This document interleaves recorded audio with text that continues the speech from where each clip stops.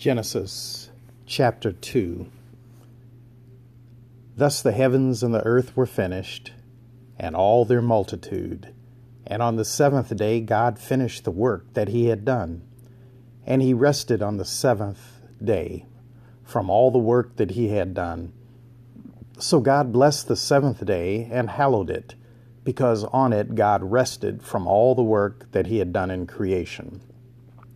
These are the generations of the heavens and the earth when they were created. In that day, the Lord made earth and the heavens, when no plant of the field was yet in the earth, and no herb of the field had yet sprung up.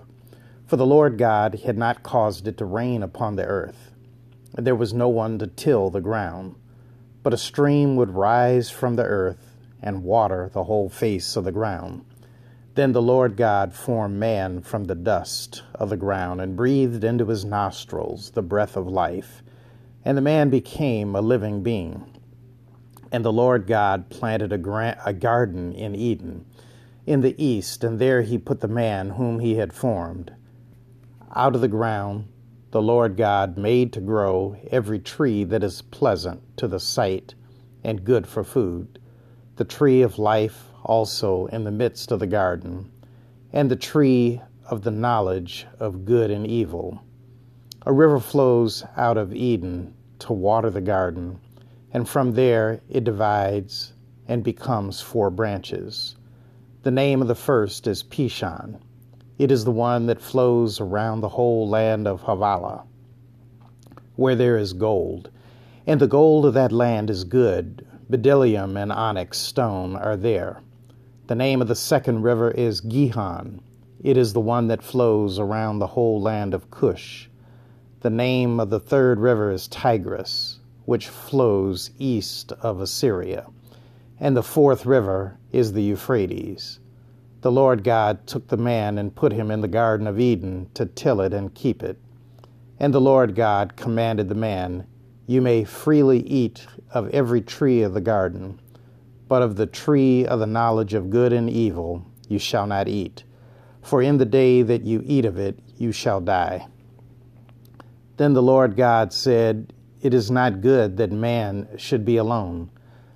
I will make him a helper as his partner." So out of the ground the Lord God formed every animal of the field and every bird of the air, and brought them to the man to see what he would call them. And whatever the man called every living creature, that was its name. The man gave names to all cattle, and to the birds of the air, and to every animal of the field. But for the man there was not found a helper as his partner. So the Lord God caused a deep sleep to fall upon the man, and he slept. Then he took one of his ribs, and closed up its place with flesh. And the rib that the Lord God had taken from the man he made into a woman, and brought her to the man. Then the man said, "This at last is bone of my bones and flesh of my flesh. This one shall be called woman, for out of man this one was taken." Therefore a man leaves his father and his mother and clings to his wife, and they become one flesh. And the man and his wife were both naked and were not ashamed. Questions for reflection. What do you see as the major differences between the creation story in Genesis chapter 1 and Genesis chapter 2? Number 2, which creation story do you like the best, and why? Number 3, why do you think both creation stories are included in the book of Genesis? And a fourth question for reflection, do the differences between the 2 creation stories enhance or diminish your faith? As for me, I think they flow really well together, and I'm so glad that they're both in the Bible. This part of the Bible is written in the Old Testament based on oral tradition. And the ancient Jewish people were tribal settlers, very much like African tribes that we think of.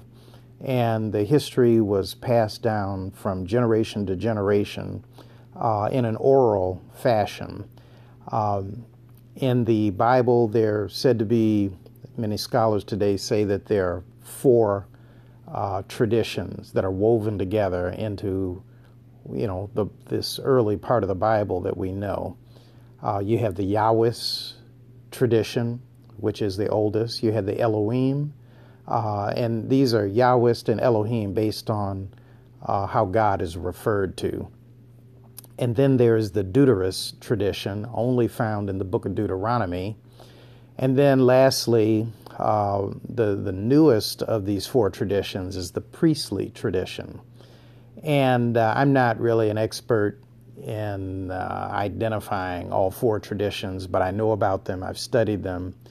And I believe that what we have here between Genesis 1 and Genesis 2 are really two very old oral traditions. And the fascinating thing to me about the compilers of the Bible is that they felt that both traditions were so rich and so important that both should be included. So that's my little Bible lesson today on the Old Testament. Tomorrow we will be looking at Genesis chapter 3 with Adam and Eve in the Garden of Eden. I'd like to lead us in a word of prayer. Let us pray. Lord, I thank you for the gift of life. I thank you that out of all the planets in the universe, you have sought fit to create life on earth. I thank you for the life you have given to me. I thank you for everything associated with life. Bless me today to be a faithful steward of the resources you have placed within the palm of my hands. In Jesus' name I pray. Amen. This is Pastor Nick Hood, pastor of the Plymouth United Church of Christ in Detroit, Michigan, located at 600 East Warren Avenue, right at the tip-top of the Medical Center of Detroit. I'd love to see you. Stop by. We worship on Sundays at 8:30 and 11 in the morning, and also on Wednesdays at noon. Tomorrow, we will be looking at Genesis chapter 3, the story of Adam and Eve in the Garden of Eden.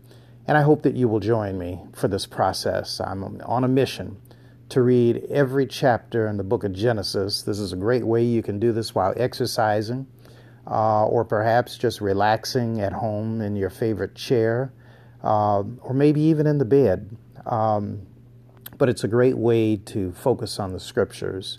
And I hope that you will share this information with a friend. If you know somebody who's looking to get their spiritual life on track, encourage them to check out this podcast audio reading of the book of Genesis. Until tomorrow or the next time, God bless.